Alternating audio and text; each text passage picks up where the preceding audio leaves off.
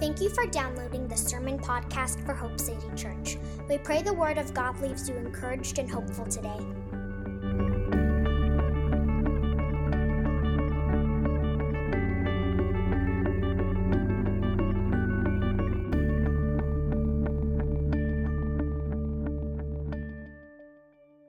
So Jude, starting in verse 1, it says this. Jude, a servant of Jesus Christ and brother of James, to those who are called, beloved in God the Father, and kept for Jesus Christ. May mercy, peace, and love be multiplied to you. Beloved, although I was very eager to write to you about our common salvation, I found it necessary to write appealing to you to contend for the faith that was once for all delivered to the saints. For certain people have crept in unnoticed, who long ago were designated for this condemnation. Ungodly people who pervert the grace of our God into sensuality and deny our only Master and Lord, Jesus Christ. Now, I want to remind you, although you once fully knew it, that Jesus, who saved the people out of the land of Egypt, afterward destroyed those who did not believe. And the angels who did not stay within their own position of authority but left their proper dwelling, he's kept in eternal chains under gloomy darkness until the judgment of the great day. Just as Sodom and Gomorrah and the surrounding cities, which likewise indulged in sexual immorality and pursued unnatural desire, serve as an example by undergoing a punishment of eternal fire. Let's pray and then we'll dive in. Father God, I pray that you would help us this morning. Holy Spirit, come and help us to have understanding of this passage. This is obviously a very heavy, intense passage, and Lord, we want to get your heart from it. We want to not be left hopeless, but be left stirred and encouraged by you and by your word. And so I just pray, God, that you would come now, give us ears that would hear what you say to us, and that we wouldn't buck against it, but Lord, that we would hear you and that we would receive your words and that we would be challenged in every way that we need to be challenged, but Lord, that we would be stirred and encouraged and inspired to live for you wholeheartedly. And I pray those things in Jesus' name. Amen. Amen. So obviously, pretty intense letter and a pretty intense section that we're in. Let me just kind of recap where we've been. I'll try to do it quickly, kind of bring everybody up to speed. Basically, this is a letter written by a guy named Jude. We learn from other scriptures that this is Jude, the half-brother of Jesus Christ himself. So this was, Joseph and Mary had other children after Jesus was born. We know that Jesus was born by the Holy Spirit. Mary was a virgin, got pregnant by the Holy Spirit, gave birth to the Messiah, to Jesus. After that, she's married to Joseph, and they had other children. Jude was one of them. Jude was a half-brother of Jesus, but he identifies himself in this letter as a servant of Jesus Christ and brother of James. So even though he was a half-brother of Jesus, we always talk, I've said this kind of several weeks, but he could have name dropped. He could have started this letter by saying, hey, I'm Jude, the half-brother of Jesus, so you better listen up. He didn't do that. He started by saying, I'm Jude, a servant of Jesus Christ, a servant of the Messiah. And so it's powerful the way he introduces himself. And then in verse 1, he goes on to tell us who he's writing to. We know it's a group of, unknown to us, but a group of Christians somewhere that he's writing to. We know that because of how he describes them in verse 1. He says, to those who are called, beloved in God the Father, and kept for Jesus Christ. So he's writing to all those who are called and beloved in God the Father, that is, children of God, and kept, preserved for Jesus Christ. And then in verse 2 is one of my favorite verses this entire letter. He says, may mercy, peace, and love be multiplied to you. That's his prayer for us, and that's my prayer for you this morning. If you need mercy, you need peace, you need love, my prayer is Jude's prayer right here, that mercy, peace, and love would be multiplied to you. And then, starting in verse 3, he gets into the purpose and main heart and theme of why he's writing. In verse 3, he says, beloved, although I was very eager to write to you about our common salvation, I found it necessary to write appealing to you to contend for the faith once for all delivered to the saints. So this is why Jude is even writing this letter. This is why the Holy Spirit has inspired Jude to write this letter. Why? He says, I wanted to write to you about something else. I wanted to write to you about our common salvation. But I found it necessary, and we said the language there was, he felt compressed. He felt he felt an urgency. He was moved upon with strong force to write something else. And what was that something else? I felt urged, compelled to write to you, urging you to contend for the faith that was once for all delivered to the saints. And then he tells us why in verse 4. He says, because certain people have crept into the church unnoticed, and they're perverting, they're twisting the truth, they're twisting the grace of God into a license for sin, into sensuality. They're saying, oh, these things aren't a sin. They're twisting grace. Oh, God is gracious. Don't worry about sin. And so they're twisting the grace of God. He says, so I want you to contend for the faith because certain people have crept into the church and they're perverting the faith. They're perverting the grace of God into sensuality. And so he says, so contend for the faith that was once for all delivered to the saints. And then what he does, so all of that, hey, he greets them. I'm writing to those who are called, beloved, and kept. Here's why I'm writing. I want you to contend for the faith because certain people have crept in unnoticed and they're twisting the truth. They're perverting the grace of God. And I don't want you to be taken aside by that. He says, now let me remind you of the Israelites, of the fallen angels, and this week of Sodom and Gomorrah. So he starts giving all these, he launches into 7 Old Testament examples of people who twisted the truth of God or who abandoned the faith or who perverted the grace of God into sensuality in some way. He says, now I want you to remember what happened to them. So he says, remember Israel, though God brought them out of the land of Egypt where they were slaves and he set them free and he brought them in the wilderness right to the edge of the promised land. When they sent 12 spies in and 10 of them came back and said, I know God promised to give us this land, but we can't take this land. And they contradicted God's word and they caused unbelief to spread throughout all the people. And those people never saw the promised land because of their unbelief. He says, remember that. When people come into the church and they start speaking things that are contrary to the word and will of God, and they start causing you to doubt and walk in unbelief, remember what happened to the Israelites. When they got into doubt and unbelief, they missed the promised land. Right? Then he says, remember, last week we talked about this, the second example. Second example he gave us was the fallen angels. He says, remember, there were angels that were created to praise God. They were in the presence of God. They were serving him. And they rebelled because of pride and lust. We saw that last week. They rebelled and they left their proper domain. They left their sphere of authority. And they went out of bounds. They trespassed into areas that were beyond their authority. So they came and they sinned. And they corrupted a lot of people further into sin.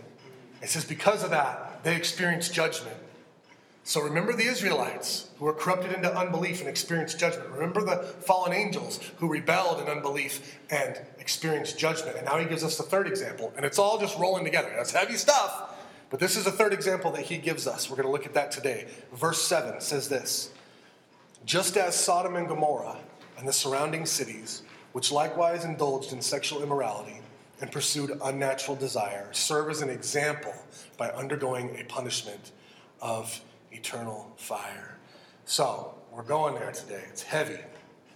But Jude's third example that he gives us is the example of the cities of Sodom and Gomorrah. Sodom and Gomorrah are not people. They were cities. Sodom was a city. Gomorrah was a city. And they were cities that were so notorious for their sins that God judged them. They were actually destroyed by fire. When we talk about, I don't want to hear a fire and brimstone message. And man, I know, I get it, right? I like the uplifting stuff too. And thankfully we preach through all the scriptures so that we're going to get all that good stuff. But then there's warnings in scripture too. And so when we talk about fire and brimstone, that's an allusion to Sodom and Gomorrah, when God judged them by raining fire and brimstone on the cities of Sodom and Gomorrah because of their notorious rampant sin. So that's what it is. These are cities that were so sinful that God used them as an example. He judged them as an example of the judgment for sin that is coming. Now, many scholars point out that no incident in ancient history ever made such an impression on the Jewish people.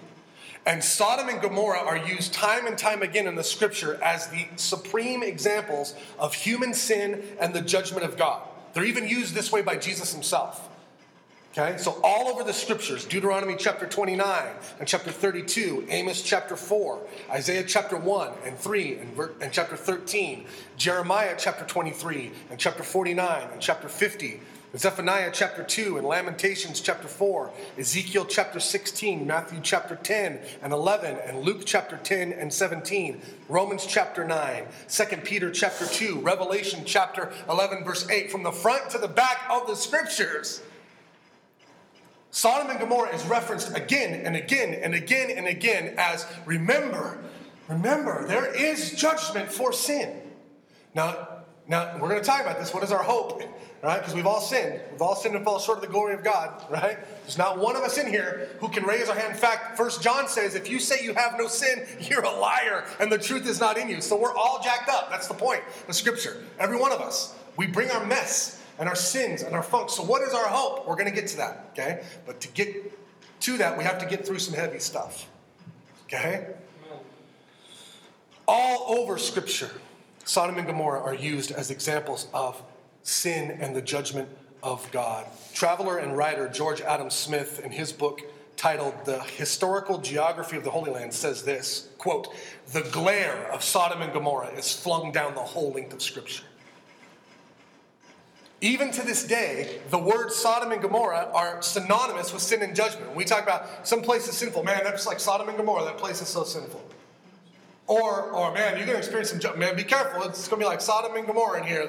So when we talk about sin or we talk about the judgment of God, Sodom and Gomorrah, even to this day, are synonymous with sin and judgment.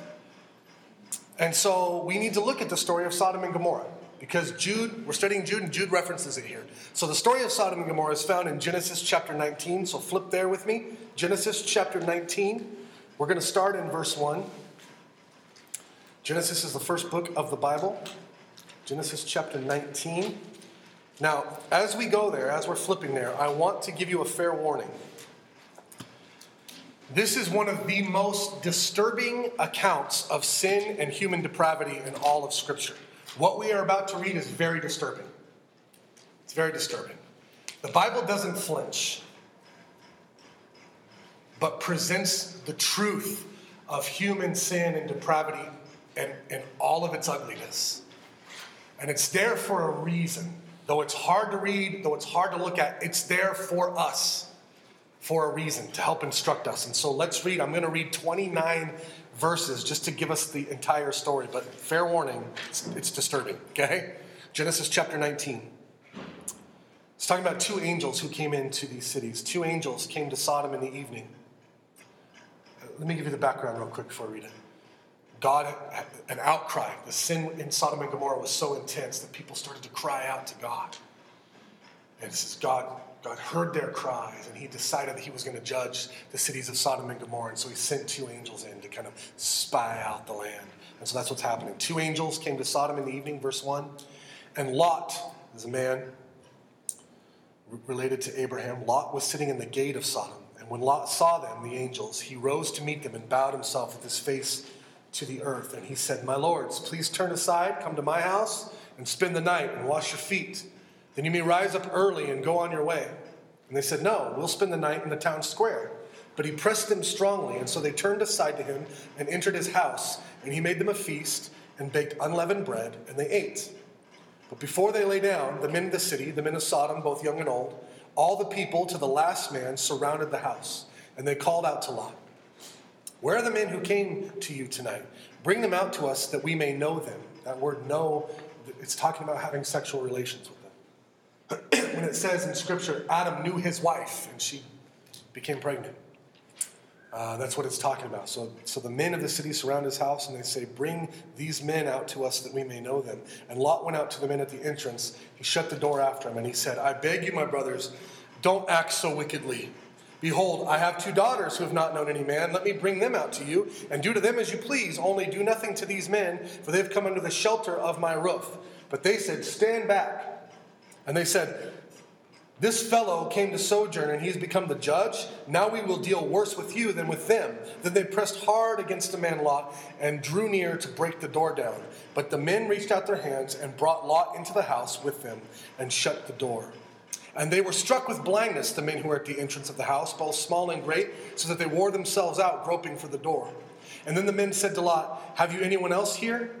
Sons-in-law, sons, daughters, or anyone you have in this city? Bring them out of this place." For we're about to destroy this place, because the outcry against its people has become great before the Lord, and the Lord has sent us to destroy it. So Lot went out and said to his sons-in-law, who were to marry his daughters, "Up, get out of this place, for the Lord is about to destroy the city." But he seemed to his sons-in-law to be jesting, that is, they thought he was joking. Verse 15. As morning dawned, the angels urged Lot, saying, "Up, take your wife and your 2 daughters who are here, lest you be swept away in the punishment of the city." But he lingered. So the men seized him and his wife and his 2 daughters by the hand, the Lord being merciful to him. And they brought him out and set him outside the city. And as they brought them out, one said, "Escape for your life. Do not look back or stop anywhere in the valley. Escape to the hills, lest you be swept away." And Lot said to them, "Oh no, my lords. Behold, your servant has found favor in your sight, and you have shown me great kindness in saving my life. But I cannot escape to the hills, lest the disaster overtake me and I die. Behold, this city is near enough to flee to, and it's a little one. Let me escape there. Is it not a little one? And my life will be saved." And he said to him, "Behold, I will grant you this favor also, that I will not overthrow the city of which you have spoken. Escape there quickly, for I can do nothing until you arrive there." Therefore the name of the city was called Zor. Now the sun had risen on the earth when Lot came to Zor. Then the Lord rained on Sodom and Gomorrah sulfur and fire from the Lord out of heaven. And he overthrew those cities, and all the valley, and all the inhabitants of the city, and what grew on the ground. But Lot's wife, behind him, she looked back, and she became a pillar of salt. And Abraham went early in the morning to the place where he had stood before the Lord. And he looked down toward Sodom and Gomorrah, and toward all the land of the valley. And he looked, and behold, the smoke of the land went up like the smoke of a furnace. And so it was that when God destroyed the cities of the valley, God remembered Abraham, and he sent Lot out of the midst of the overthrow when he overthrew the cities in which Lot had lived. Ooh, okay, it's a lot of verses. That's a heavy story. Okay, I hope we're all kind of tracking there. There's a lot going on. There's obvious sin and moral depravity going on in this city. Now, before we dive into the specific reasons why Sodom and Gomorrah were judged by God, I feel like we need to address one of the other obvious and horrifying elements of the story, one that has bothered me every time I've read it, and I think should bother all of us. That is, why did Lot offer his daughters to these men? I hope that bothered you when you read it too. Hey, don't do that to these men. I have some daughters. Here, do whatever you want to them. That should bother us. Okay? That should bother us. Why did he do that? Okay, there are 4 lines of thought and that people have on this thing, and they may intersect with each other in some ways. Some of them may be more plausible than others. But let me just give you the 4 real quick, just so I can we have to address this, because I feel like I can't read that and then move on and not say anything about it, okay? Because that's it should bother us, okay? So why did he do that? Well, number one, a lot of people would say, well, he did that because he's obviously compromised and living in sin, and his personal morality has just been given over to the sinful culture that he was in. And so, sure, Lot was compromised. Absolutely, I'll go with that, okay? Number 2, some people say, well, he did that because he knew they weren't really interested in women and thought they would just refuse his offer and leave. Maybe. I don't know. We don't find that in Scripture, but that's an interesting theory. Okay? Number 3, why did he do that? Some people say, well, because there was an incredibly high value placed on hospitality in the culture of his day. So much so that Lot would rather allow his daughters to suffer such violence than to allow his guests to suffer. That would be the worst thing that could happen, is to let your guests suffer violence. So here, take my daughters instead. And actually, that's a lot of people who want to downplay the sin of Sodom and Gomorrah. The specific sins that are mentioned, they say, oh yeah, their sin was just radical inhospitality. Well, hang on. So, 4th thing, people go, well, why did he do that? The 4th would be, maybe it's because, and this is true, the culture of that day valued men far above women, to the point that women were treated often as no better than dogs. And that's true. The culture in that day, a woman's testimony didn't even count in court. They were treated better than dogs. Listen, unfortunately, we don't know. We don't know exactly why Lot did such a thing, because the Scripture itself doesn't tell us. But what we can safely say is that it was a wicked thing to do.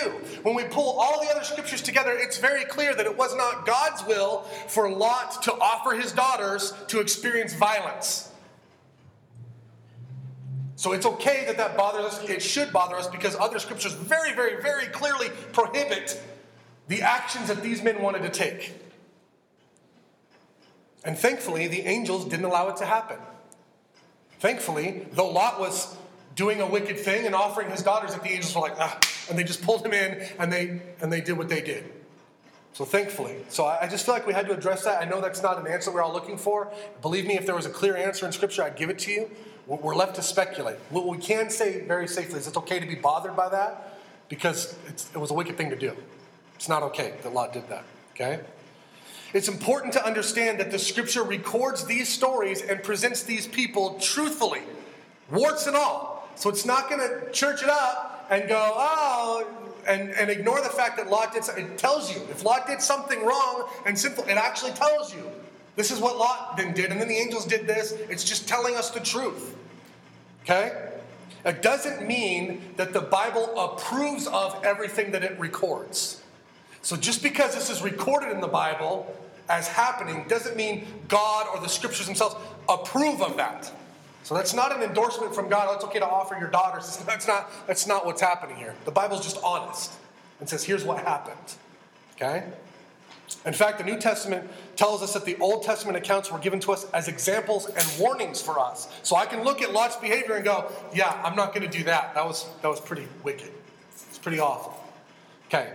Now that we've kind of touched on that, let's get into this thing. And we got to do it quickly because, wow, there we go. It's supposed to be over already. And we got 17 hours of stuff to do. Okay. What was the sin of Sodom and Gomorrah? What led to their judgment? And I'm going to try to plow quickly. According to Scripture, it wasn't just one thing.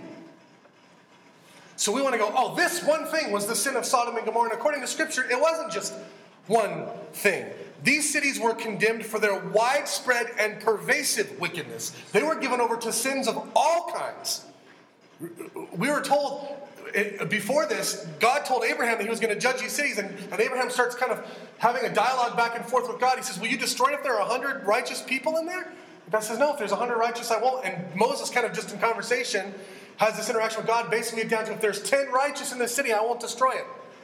So we know that there weren't even 10 righteous people in the cities of Sodom and Gomorrah. These were cities that were given over to all kinds of wickedness and sin and depravity. So it wasn't just one sin that led to the overthrow of Sodom and Gomorrah. It was a culture of rampant immorality and sin and rejection of God. Yet, the Bible does point out some of their specific sins. And so, since the Bible points it out and makes note of some of their specific sins, we should take note of that. So that's what we're going to do. Ezekiel chapter 16, verses 49 and 50. Ezekiel chapter 16, verses 49 and 50. What were some of the specific sins that are mentioned?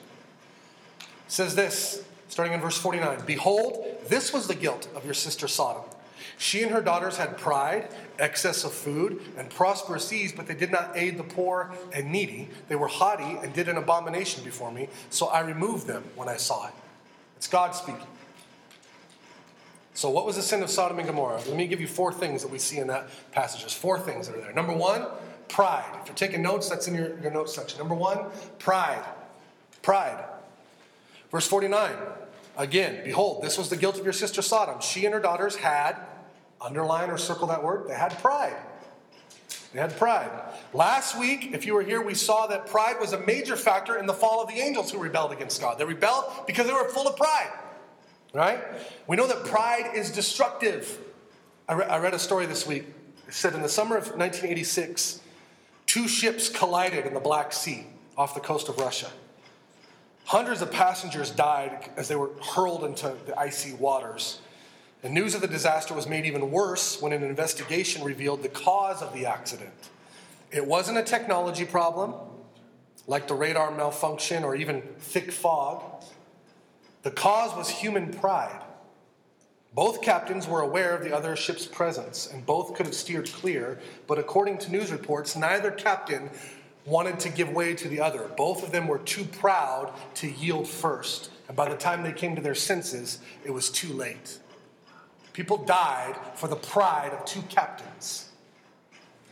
So, that's just one example. It's It's not a silly example, it's a horrific example, but it's one example of how pride brings destruction. And this is what the scripture says all over the place, that pride goes before a fall. Pride brings destruction. Pride brings devastation. Proverbs chapter 16, verse 5, there in your notes, it says this: the Lord detests all the proud of heart. Be sure of this, they will not go unpunished. That's heavy stuff, okay? I read that as a person who sees all kinds of pride in my own heart. And so I read that and I go, whoa, I better take notice of that. The Lord detests all the proud of heart. Be sure of this, they will not go unpunished. C.S. Lewis, who was an author and Christian thinker and writer, he's a guy that wrote the Chronicles of Narnia. If you never read those books or whatever, it's interesting stuff. But he said this: the essential vice, the utmost evil, is pride. Unchastity, anger, greed, drunkenness, and all of that are mere flea bites in comparison. It was through pride that the devil became the devil. Pride leads to every other vice. It is the complete anti-God state of mind. So we don't know exactly how pride was manifested in the people of Sodom and Gomorrah, but we do know that they were filled with pride, and that's one of the things that contributed to their destruction. That's what Ezekiel told us. Number 2, talking about some of the specific sins of Sodom and Gomorrah. Number 2, and this one stung me this week. Woo! Excess of food.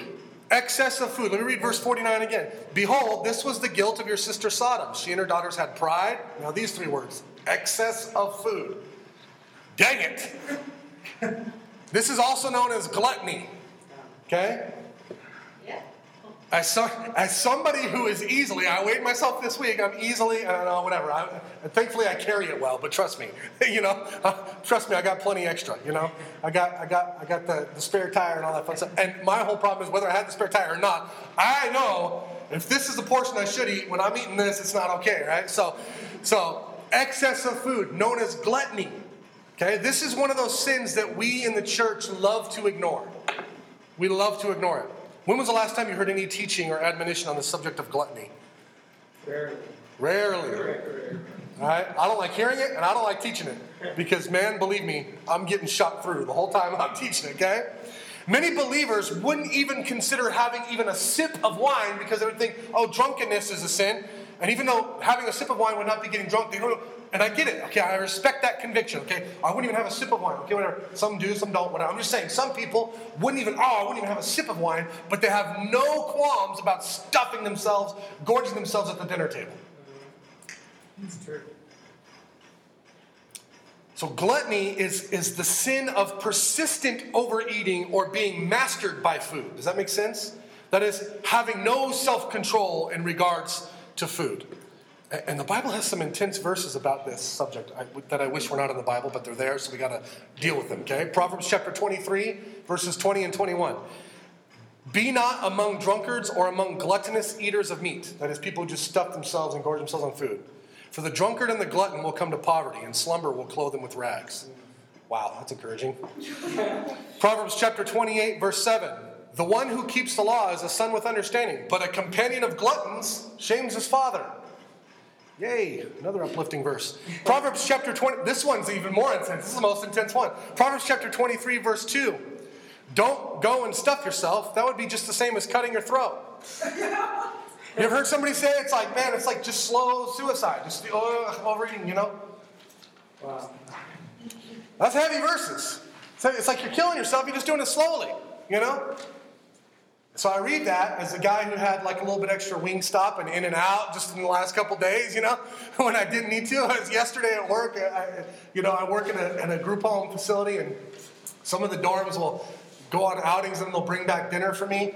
And sometimes, usually it's just one dorm will bring back. But sometimes a second dorm will bring me dinner and I don't stop them. You know what I mean? And our kitchen will bring us dinner. So literally yesterday, I ate the dinner that the kitchen provided. I had some In-N-Out, and then I had, what did I have? I don't remember. I remember what the third, but it was the third dinner. It was 3. I'll figure it out. I'll tell you by the end, maybe, if I can think of it. So I had dinner that the kitchen provided. I had In-N-Out, and then I had a full other meal. Okay, the week before, I did the same thing. It was like dinner, and then 4 slices of pizza on top of that. Okay, so believe me, I'm reading these verses going, whoo, okay, all right. Our physical appetites in Scripture, our physical appetites, our yearning for food and other physical appetites that we have, they're an analogy in Scripture all the time of our ability to control ourselves. Okay? That is, if we're unable to control our eating habits, we're probably also not able to control other habits, such as those of the mind, like lust and coveting and anger. And if we're unable to control our eating habits, we're probably also unable to control our tongues from things like gossip and slander and strife, speaking discouragement or speaking death. It's saying your physical appetites, they're a good barometer of your level of self-control. If you're able to control yourself with food, you're probably able to build self-control in other areas. But if you're just wildly out of control in that area, you're probably wildly out of control in other areas too. So we are meant to enjoy food. It's part of why we weren't just given teeth, but we were also given taste buds. Okay? We're meant to enjoy food. It's good to enjoy, and praise God, because I love food. Okay? So we're meant to enjoy it, but not to be ruled by it. Right? God calls us to have control over our appetites, not to let our appetites control us. And Galatians chapter 5 tells us that self-control is one of the things that the Holy Spirit produces in us. So when the Holy Spirit comes to live in us, what will be growing in us is a bunch of things, including self-control. Ability to control ourselves. So the Holy Spirit will empower us with self-control. So we see two of the specific sins that are mentioned. Number one was pride. Number two was excess of food. Thank you, Sodom and Gomorrah, for that wonderful example that I get to deal with now. And number three, they didn't help the poor and needy. They didn't help the poor and needy. Ezekiel chapter 16, verse 49, again, behold, this was the guilt of your sister Sodom. She and her daughters had pride, excess of food, and look at this, prosperous ease, but did not aid the poor and needy. So apparently, Sodom and Gomorrah were a prosperous people. Okay? Now, let's be very clear. Their sin was not that they were prosperous or that they had prosperous ease. It's that they enjoyed their prosperous ease without doing a thing to help the poor and needy among them. Do you see that? This is a picture of a people who are stuffing themselves and enjoying prosperity and ease, and there's a bunch of poor and needy people all around them, and they're doing nothing to help them. They're just feeding themselves, feeding their appetites, enjoying ease and prosperity, and doing nothing to aid the poor and needy. They didn't use their wealth to help the poor. And listen, guys, I gave you a bunch here, and actually this was like, there's hundreds. It's all over Scripture. God's heart for the poor and for the needy repeatedly jumps off the pages of Scripture. I challenge you to find a book of the Bible that doesn't say something about caring for the poor or God's heart for the poor or the needy or ministering to those in need. I challenge you to try to find a book in the Bible that doesn't have something to say about that. God's heart for the poor is so clear. Let me just give you a few. We're going to rattle through them quick. Proverbs chapter 19, verse 17. Look at this. It says, whoever's generous to the poor lends to the Lord, and the Lord will repay him for his deed. God takes it personally when you're generous to the poor. You give to the poor, God's like, oh, you just gave to me. I took that. You lend to the poor, God's like, you do that for the poor, you're doing it for me. I take it. He takes it personally. That's a beautiful thing. Psalm chapter 113, verses 5 through 8. Who is like the Lord our God, who is seated on high, who looks far down on the heavens and on the earth? He raises the poor from the dust and lifts the needy from the ash heap to make them sit with princes, with the princes of his people. He lifts the poor out of the ash heap. He lifts up the needy. That's God's heart. Proverbs chapter 22, verse 16. Whoever oppresses the poor to increase his own wealth or gives to the rich will only come to poverty. You want to oppress the poor to make yourself more wealthy? He says you're going to come to poverty. God's going to deal with that. He's going to deal with that. Proverbs chapter 21, verse 13. Whoever closes his ear to the cry of the poor will himself call out and not be answered. You want God to hear and answer prayer?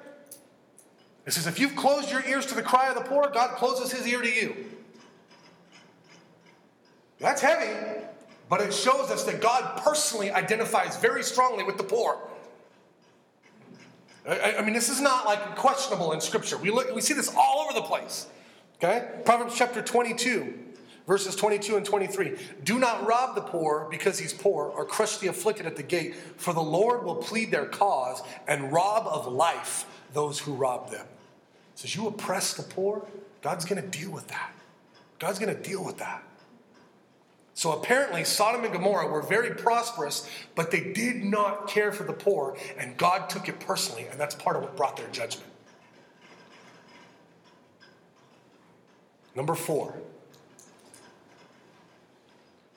They committed an abomination. They committed an abomination. Ezekiel chapter 16, verse 50. They were haughty and did an abomination before me, so I removed them when I saw it. This is where things get really touchy, especially in our culture today. What abomination did they commit? Okay. Well, when you put this text together with other passages, we can begin to get a clear picture. Okay. The word abomination is used elsewhere. Okay. Leviticus chapter 18, verse 22. You shall not lie with a male as with a woman. It's an abomination. 2 Peter chapter 2, verses 6 and 7. If by turning the cities of Sodom and Gomorrah to ashes, he condemned them to extinction, making them an example of what's going to happen to the ungodly, and if he rescued righteous Lot, greatly distressed by the sensual conduct of the wicked. So this abomination elsewhere is used speaking of kind of the sin, the acts of the acting out of homosexuality. It's talking about sensual conduct here. We know that their sin was sensual conduct. And Jude 7 says this, just as Sodom and Gomorrah and the surrounding cities, which likewise indulged in, look at this, sexual immorality, and underline these words, pursued unnatural desire. Other translations would say other flesh or strange flesh. They pursued an unnatural desire. They serve as an example by undergoing a punishment of eternal fire. So, it appears that the abomination that they committed, when you put all these together, was that they indulged in sexual immorality. Specifically, they pursued what is called unnatural desire or other flesh. That is, they acted out the sin of homosexuality. Men with men, women with women. That's what they were saying. Now, I know that just preaching that, just saying that, automatically makes me a bigot in many people's minds nowadays. But I assure you, I'm not. Okay? I don't say any of this as if I'm on a pedestal above anybody else, because believe me, I've got enough sins in my own heart and on my own plate to get on any soapbox and act like I'm better than somebody else. Okay? And what's happened in my heart since Christ coming to live inside of me is a profound and growing love for every person, everywhere. Okay? But I think there are 2 dangers when approaching the Bible's teaching on this subject. The first is that we ignore, minimize, or justify this sin. That is, I don't like what the Scripture says about it, so I'm just going to reinterpret the Scripture to mean what I want it to mean. Or I'm going to, if I can't reinterpret the Scripture to make it mean what I want it to mean, the Scripture is okay with it because see this, if you twist this verse and you find that nuance of that word, then maybe the Scripture's okay with it. When that doesn't work, or maybe I'll just downplay the authority of the Scriptures themselves. I'll just go, Scriptures are hit and miss. Some things are good, some things are bad. I don't like what it says about that, so we're going to throw that part out. But I like when it says God is love. I like when it talks about His grace and mercy. So I'm going to take that part. I'm going to keep that. I'm going to put that in my blender. But the parts that I don't like these passages, I'm going to throw those out. So we either reinterpret Scripture or we downplay the authority of Scripture because we just want to ignore, minimize, or justify this sin. So that I don't have to submit to what it teaches on this topic or any other topic that challenges me. In approaching this story, many people say that Sodom and Gomorrah weren't judged for any sin of homosexual behavior. Some say that they were just judged for radical inhospitality. They were not hospitable to these people. That's like saying that the primary sin of Sodom and Gomorrah was a lack of hospitality. It's like saying, the husband who beats his wife, his primary sin is that he's insensitive. It's like, yes, they were inhospitable, but is that the main thrust of the story? It's not what's happening here. Some say that they were judged for again, this is heavy stuff, but attempted gang rape of these angels. And yeah, that was horrific. The problem with those theories, that they were judged for their inhospitality to these angels or for their attempted gang rape of these angels, the problem with those theories is that God had decided to judge them before that happened. The outcry against them had come up to God before that had happened. And His decision to bring judgment was before those events. And anyone with a simple reading can see that this is not the main point or emphasis of the text. It's hospitality. It's there. It's part of it, certainly. So I think the first danger in approaching this topic is to water down the truth, and we're not going to do that. So I know it's not going to make me popular, maybe upset some people, I understand that. But I can't, in pure conscience, before God and before you, stand here and water down the truth of the Scriptures because some may not like it. So we're not going to do that because that, at the end of the day, doesn't help anybody. But the other danger is to emphasize and hyper-emphasize this sin to the exclusion of others. Which, let's be honest, a lot of Christians have done for a long, long, long time. Okay? We get on a soapbox, or people grab picket signs and they start acting, and it's really hateful and awful. And they make a big thing out of this sin. And while excluding others, all sin is a big deal. All sin is a big deal. And the ones that are most detrimental to me are the ones that are in my own heart. I'm just going to be honest, it's always a bit disturbing to me to see images of like a 400-pound man carrying a sign that says God hates gay people, as if God's perfectly fine with his gluttony. You see what I'm saying?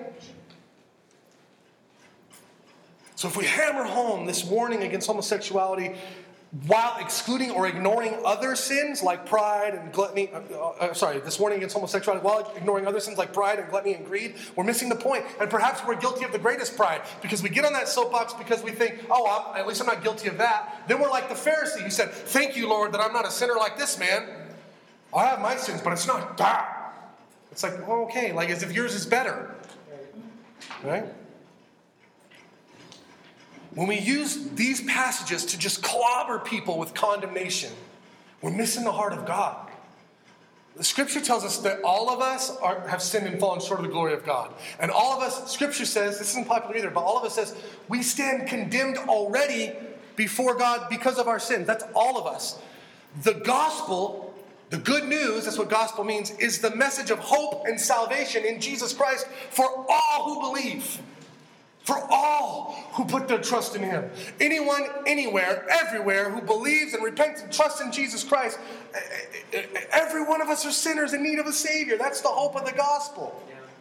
So if we ever are caught in a position with this sin or with any other sin, where we're above somebody else and looking down our nose like our sins don't stink as bad as theirs, we've missed the point of the gospel.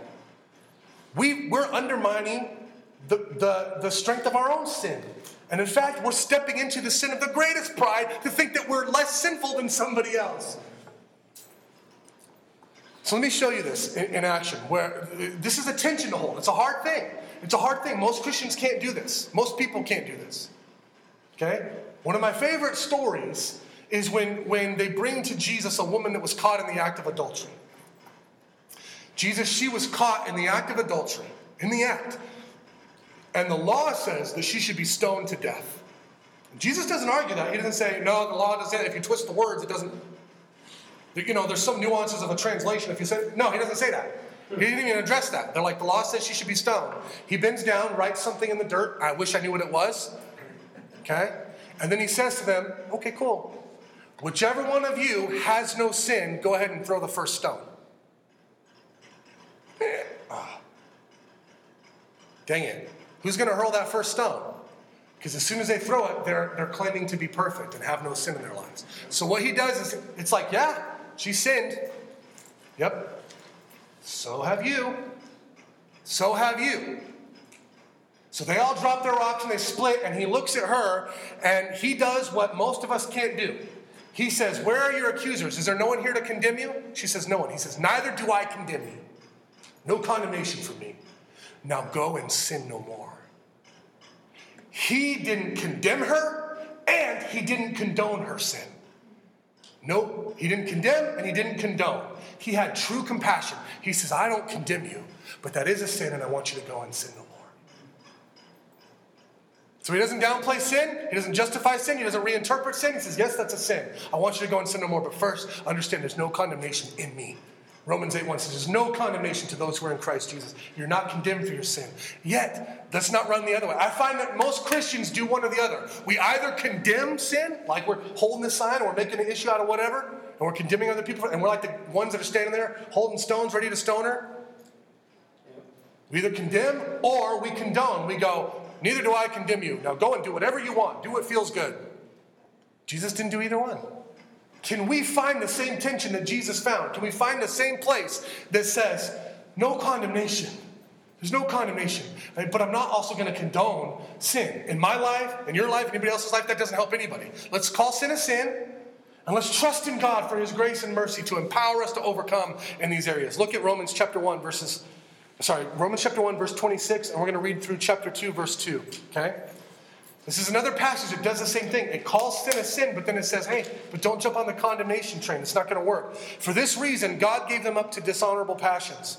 For their women exchanged natural relations for those that are contrary to nature. And the men likewise gave up natural relations with women and were consumed with their passion for one another. Men committing shameless acts with men and receiving in themselves the due penalty for their error. And since they did not see fit to acknowledge God, God gave them up to a debased mind to do what ought not to be done. They were filled with all manner of unrighteousness, evil, covetousness, malice. They're full of envy, murder, strife, deceit, maliciousness. They are gossips, slanderers, haters of God, insolent, haughty, boastful, inventors of evil, disobedient to parents, foolish, faithless, heartless, ruthless. Wow, this goes on and on. Though they know God's decree that those who practice such things deserve to die, they not only do them, but give their approval to others who practice them. Now look at this. Therefore, you have no excuse, O man, every one of you who judges. For in passing judgment on another, you condemn yourself, because you, the judge, practice the very same things. We know that the judgment of God rightly falls on those who practice such things. So, is homosexuality clearly mentioned in this passage as a sin? Yes, it is. Yes, it is. But did you see all the other sins that were mentioned here? Coveting. You ever coveted something that doesn't belong to you? Strife. You ever had strife with someone? You ever been in a moment of strife with somebody? Deceit. You ever been deceitful? No, me either. I'm perfect. Gossip? No, never that. We got churches filled with gossip that are hammering on people with same-sex attraction. Filled with gossip, filled with gluttony, filled with pride, and hammering on people for another sin. You see all the other sins that are mentioned here. It says boasting. You ever boasted about yourself? It says disobedient to parents. Disobedient to parents. My whole teenage years just threw me into hell right there. That's what happened. That's it. Disobedient to parents. Here's what the scripture clearly teaches. All of us have sinned. What that list was supposed to do is include all of us. This list and other lists, anytime there's a list of sins in scripture, it's not exhaustive. It's just a sampling. Like this or this or this or this sin. And it's saying, listen, you're somewhere in there. You're somewhere in there. I don't know a single human being who's ever kept the 10 Commandments perfectly. I don't know a single human being who can pass the test of this list their whole life. That's what it says. All of us have sinned. So yes, we have to call sin what it is. We don't minimize sin. We don't say that's not a sin or that's not a sin or that's not a sin. Oh, it's no longer a sin. God doesn't care about sin. It says don't do that. Actually, it says we know that the judgment of God rightly falls on those who practice sin. God will judge sin. That's what he said. The judgment of God. But then he says, but who are you to pass judgment on them? As if you're better, as if you're not guilty of sin too. That's what it's saying. So we take a passage like Romans 1 and we just clobber people with it about that specific sin. And Romans 1 lists all these other things too. And then goes on in chapter 2 to tell us, so who are you to judge? Yes, the judgment of God will rightly fall on people who don't repent and trust in him. But who are you to stand on your high horse and get above somebody else and act like your stuff doesn't stink?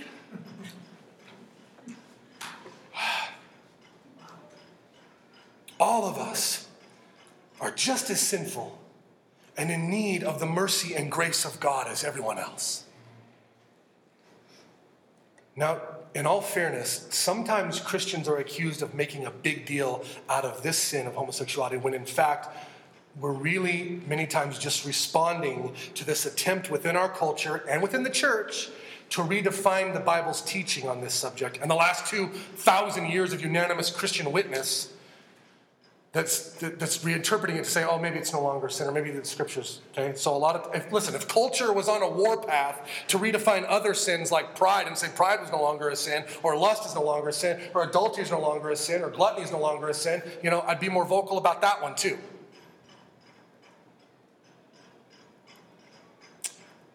The point here is that scripture clearly teaches, and And this is hard. I don't make light of this. I don't struggle with this, but man, I can only imagine what that struggle is like. Scripture clearly teaches, though, that the practice of homosexuality is a sin in God's eyes. And it appears to be part of the rampant sinful culture which caused God to bring judgment upon Sodom and Gomorrah. So it wasn't just that. People would point to just that. So the Scripture lists all the other things we talked about too. And we didn't struggle with that. Yeah, pride is a sin. Okay, gluttony is a sin, even though that one sting is hard. Okay, and, not taking care of the poor, I can see how that's a sin. And we get to this one and we go, oh, no. The Bible doesn't flinch. It's honest. Let's be honest with what the Bible says and what the Bible teaches. But the point is that Sodom and Gomorrah were exceedingly sinful, and that was expressed in many ways. Many ways. And as a result, they faced the judgment of God. Now, time's way over. We're so over time. But quickly, I can't leave you there, because what do we do with this? What do we do with this story? If I leave you there and don't go where we're going right now, we didn't get to the gospel, guys. We didn't get to the good news. All we got out was the bad news. Right? And I promised you at the beginning we were going to get to good news. What do we do with this story? Now, first, real quick, imagine a place. Just imagine. I mean, it's going to be really hard for you to do. But just imagine a place. Imagine a culture that is filled with pride and gluttony. Imagine a place, it's going to be tricky to do, but imagine a place that's very prosperous but doesn't really care for the poor and needy. Imagine a place that's filled with all manner of sexual immorality and confusion. It's really hard to imagine, I know, for us. Does that sound familiar? A culture that is filled with pride and gluttony and prosperous but doesn't really take care of the poor and needy the way that we should. A place that's filled with all manner of sexual confusion and immorality of all kinds. Man, the judgment of Sodom and Gomorrah is meant to serve as a warning for all people everywhere. Okay? Far from being outdated and irrelevant, this passage is remarkably relevant to our present culture. We point to that and we go, oh, that's outdated. There could be no other passage probably more relevant than where we're at right now as a culture. Could there? I feel like we're describing America when I read about Sodom and Gomorrah.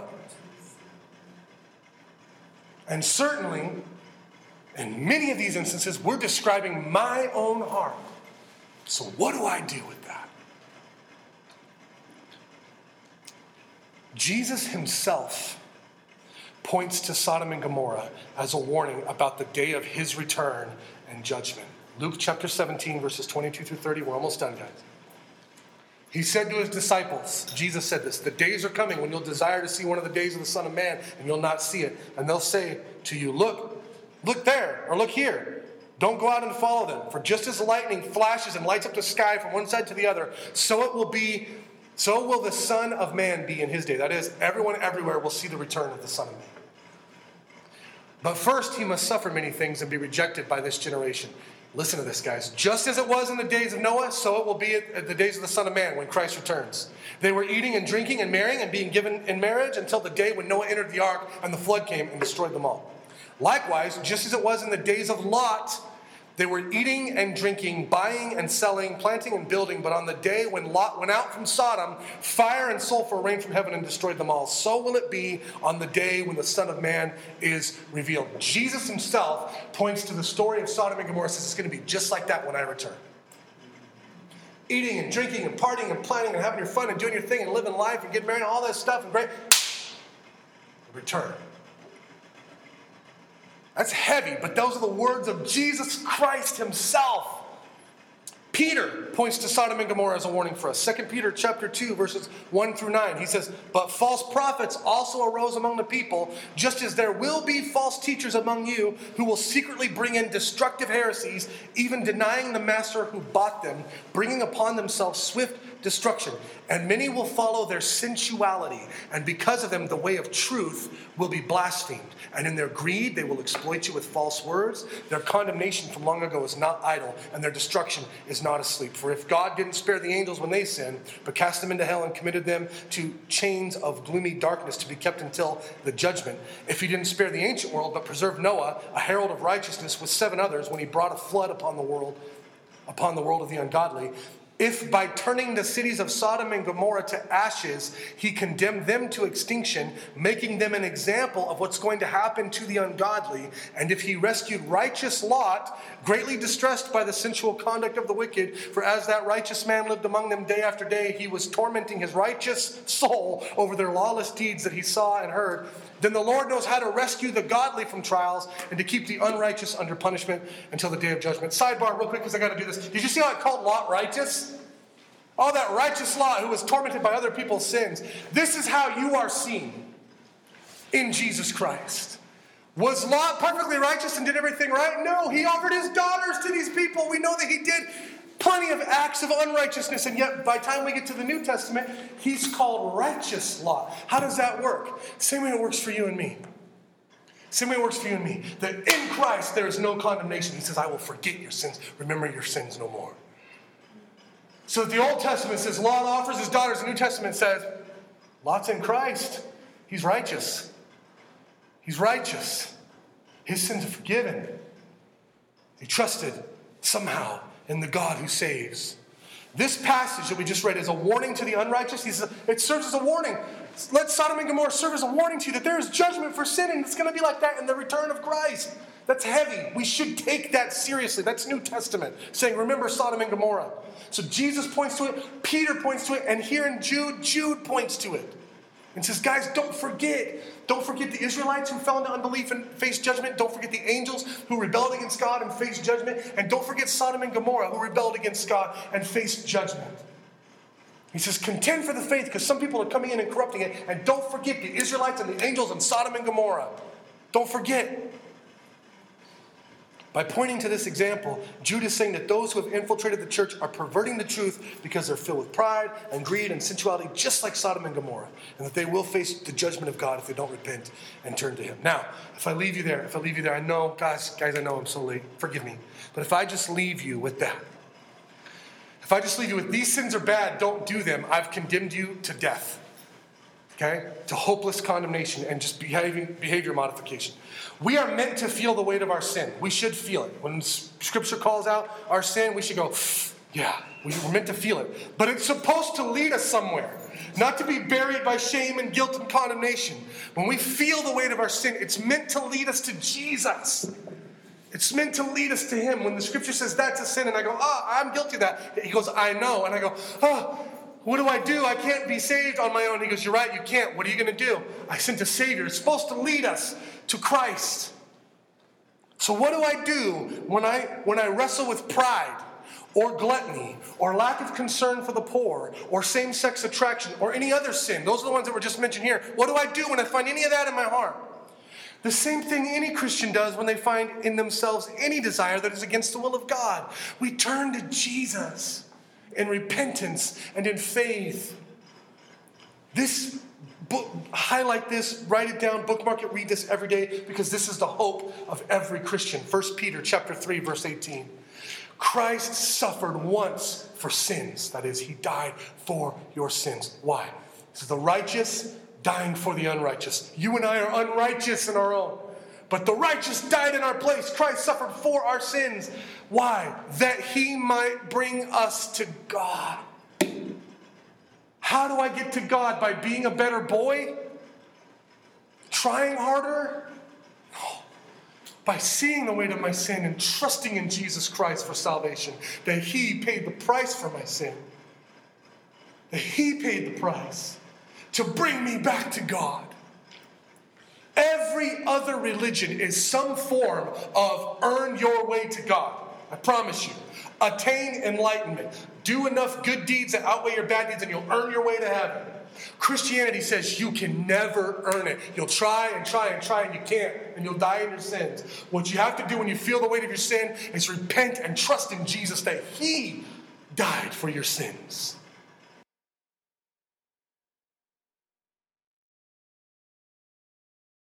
Last verse. Repent, therefore, that is, turn from your sin. Repent and turn again so that your sins may be, look at this, blotted out. What better news is there than that? So that your sins may be blotted out. And look at this, the times of refreshing may come from the presence of the Lord.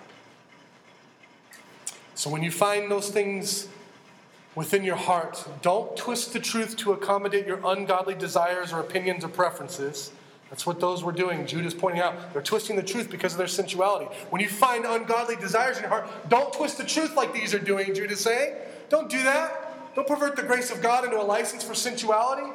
Don't start to say, well, that doesn't mean whatever, so you can justify your sin. He says, when you find ungodly desires in your heart, don't do that. Don't twist the truth. Don't cling to your pride and your sin. Humble yourself. Submit to God and to His word. Repent and trust in the mercy and grace of God to forgive you and cleanse you and empower you to live for Him. Amen? Father, we thank you for your word. I pray that you would stir us and encourage us and challenge us, Lord. Every one of us found ourselves, I'm sure, either in these sins, in these verses, or we find ourselves somewhere else, just being pegged like, yes, God, I see that sin in my heart. And Lord, keep us, please, from the horrific error of finding sin in ourselves, but then twisting your truth or twisting your word or perverting your grace to justify our sins. Keep us from that error, God, please. When we feel the weight of our sin, let it just remind us to fall to our knees in humble adoration and cry out to you, thanking you for grace and mercy and salvation because of the cross of Jesus Christ. That because you paid for every single one of our sins, you look at us and see us as righteous, as pure, as perfect and holy before you, God. And that out of our gratitude for that we are washed clean, white as snow, God. That you would then empower us to live for you. I pray for peace and strength and encouragement and hope and life to everyone here today. In Jesus' name we pray. Amen.